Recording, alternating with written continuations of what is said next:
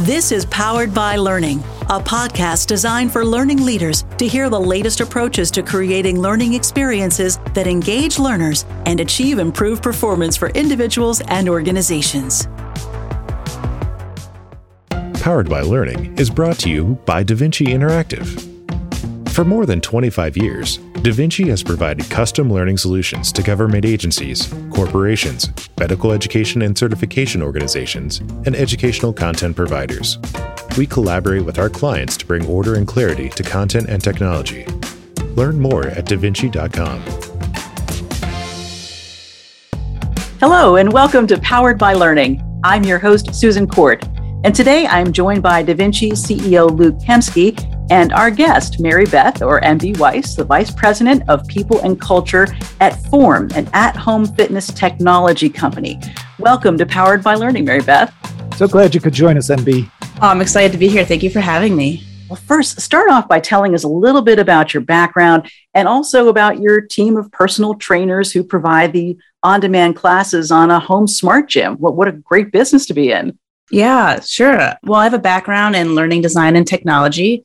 So my education is in, but I really started as a personal trainer in the industry, and I kind of just grew to love helping people and helping people learn how to move and, how to just kind of learn about themselves through that process. And that really got me into the education space and the learning space and grew to love everything people and culture. And that kind of helped me elevate myself at Form and into the role of people and culture. So here I am today, and I'm really excited to talk about everything we're going to talk about today around learning experiences.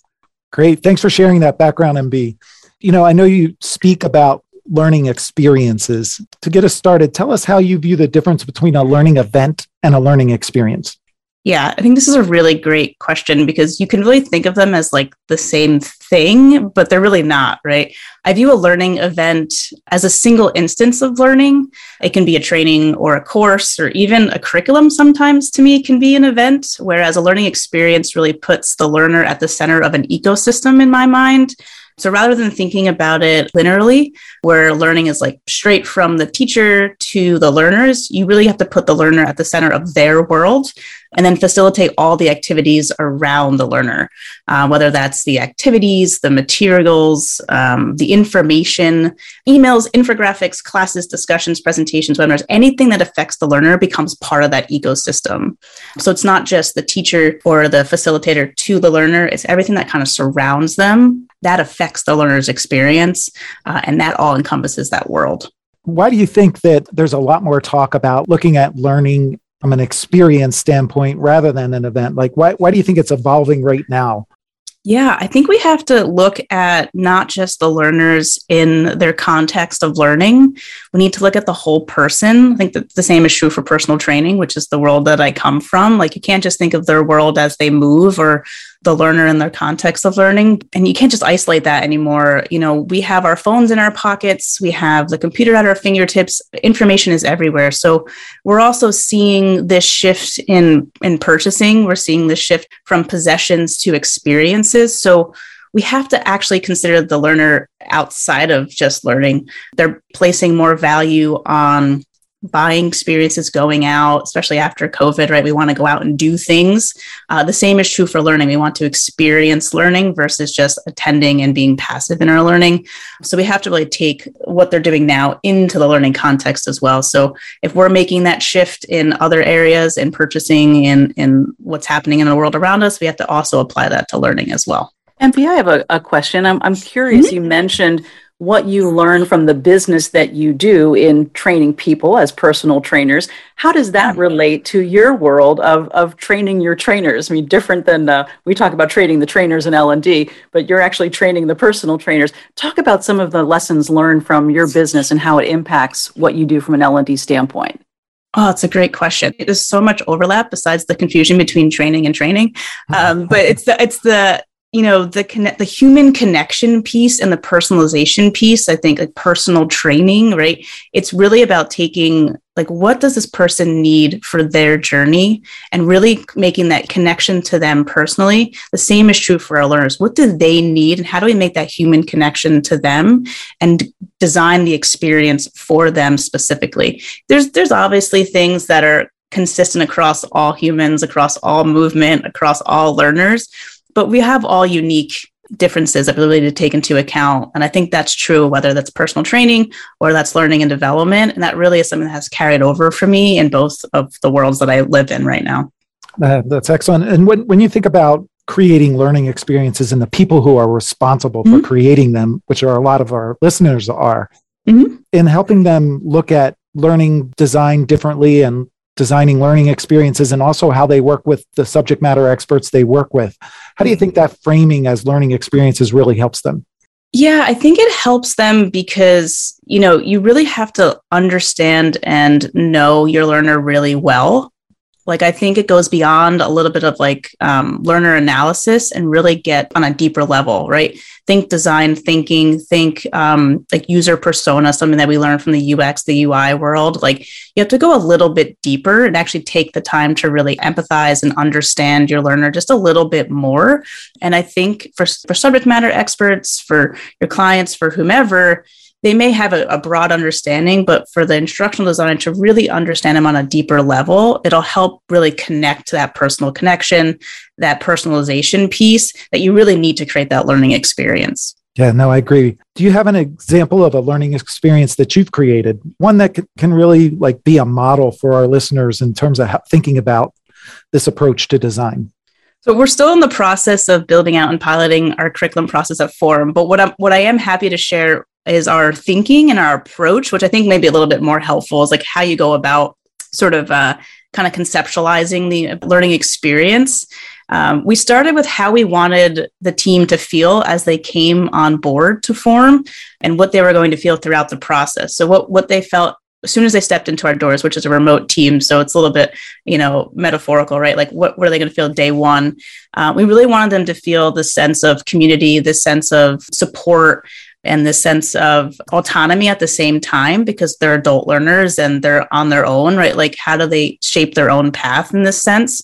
So when we were designing the curriculum for them, we knew we wanted to have a lot of social learning opportunities through seasoned trainers supporting them, through smaller groups, because we had a bigger cohort coming in. And even with a remote team, a big cohort can be overwhelming. So we knew we wanted to add in social learning. So that was part of the experience. We knew we wanted to give them an opportunity to give input, because we're a startup too. So we input at every aspect of the curriculum, feedback. And we knew we wanted to implement that along the way. So that was part of our design. And then we knew we wanted to be an experience. And I emphasize the word experience. I know we're talking about that, but we knew from day one, from the minute they got their equipment, it was branded, it's hello, it's hi, it's, and then the minute they have their first class with us, it's everyone's there, they're saying hello, it's a social event, it's their emails branded, it's a whole thing. So we knew that's how we wanted them to feel from the beginning. And then we designed the curriculum around that, objectives and goals, et cetera. That still exists, that the instructional design process doesn't go away because we shifted our thinking. But we really started with what we wanted them to feel and what we wanted them to experience as they went through, and then designed the objectives from there. How, as an organization, do you think that would improve your performance, to have that kind of an experience? What kind of metrics or what kind of things would you be trying to take to another level? I think, we're seeing a lot of research just in organizational research around business drivers and business impact around learning culture and innovation, and how more engaged employees are always learning. And there's a growth mindset there too, right? So you can look at productivity, you can look at how fast your company is evolving, you can look at turnover, all the same business impact and drivers that you're looking at already, but also look at employee experience, employee engagement, and then retention, and then look at employee NPS as well, right? Because the more engaged your employees are, the more excited they are to be there. And then also look at when employees go, right? You want word of mouth referrals from people who worked at your company and then refer back to your company is an even greater acknowledgement of how great the culture is at your company as well, right? So you want to look at those things too. But I think it's important to know that if your employees are always learning and they're always engaged in the experience, the more value they're bringing to your company. But we're also seeing the trend of people wanting more on-the-job training and more coaching, and that's more of an experience than going to a single event, right? So we're seeing those trends as well. It's really hitting them from all those different directions and making it so that it's not separated from the work that they're doing. It's really all integrated into their jobs. Right. And that goes back to that personalization piece and meeting the learner where they're at, which is what we're trying to do. And we're going to see a lot of that trend toward mobile, basically meeting the learner in their everyday and not taking them away from their job, but actually working upstream versus, against the stream. It's going to help, keep your learners engaged in their productivity and their job on day-to-day basis. Yeah, no doubt. Now let's look ahead a little bit. What changes in technology and say changes in the economy and social environment? And, what would you expect in terms of how learning experiences will evolve in the coming years? I think we're still going to see this trend toward a hybrid blended learning model where we're going to see a lot of e-learning blended with live events, live online learning, definitely, more remote teams. But we're still going to have that need for social interaction and finding creative ways for us to come together. Zoom fatigue is real. Video conferencing fatigue is real. The tool is not the problem. It's just being on the screen is the problem, right? But that need for social interaction, that need for personal connection, we're going to see more tools that bring people together in that way, but also more mobile learning. We're going to see a lot of tools that allow people to be on the train on their commute or on their way home from vacation, just, learning something really quick that, micro learning. We're going to see a lot of that quick, not like you said, not taking them away from their job, but actually blending in with their everyday. Right at that point of performance, right? Right. When they need it. Yeah, exactly. Before you leave us, MB, are you able to share something that you're working on now and something that has you excited in your position?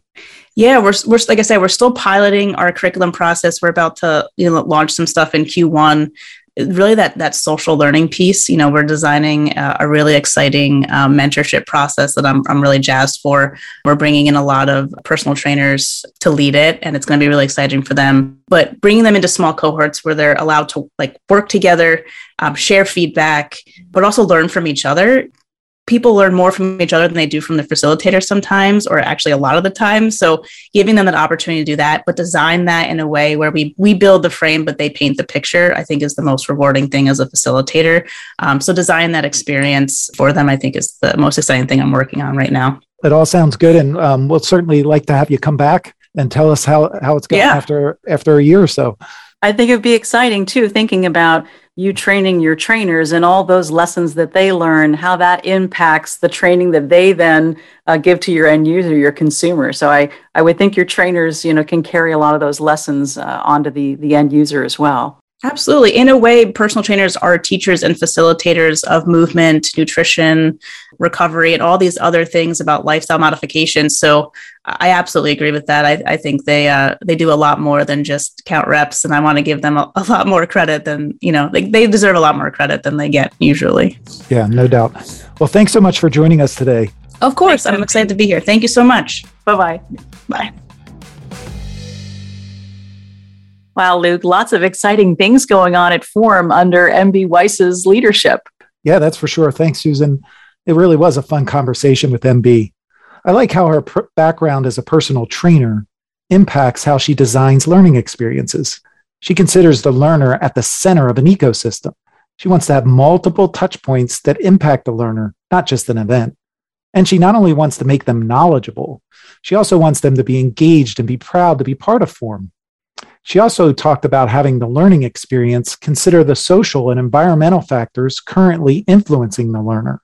The more the learning touch points take into account the time of year or recent news or social trends in both the themes and the delivery, the more engaged the learner will be, and the better they will feel about the experience.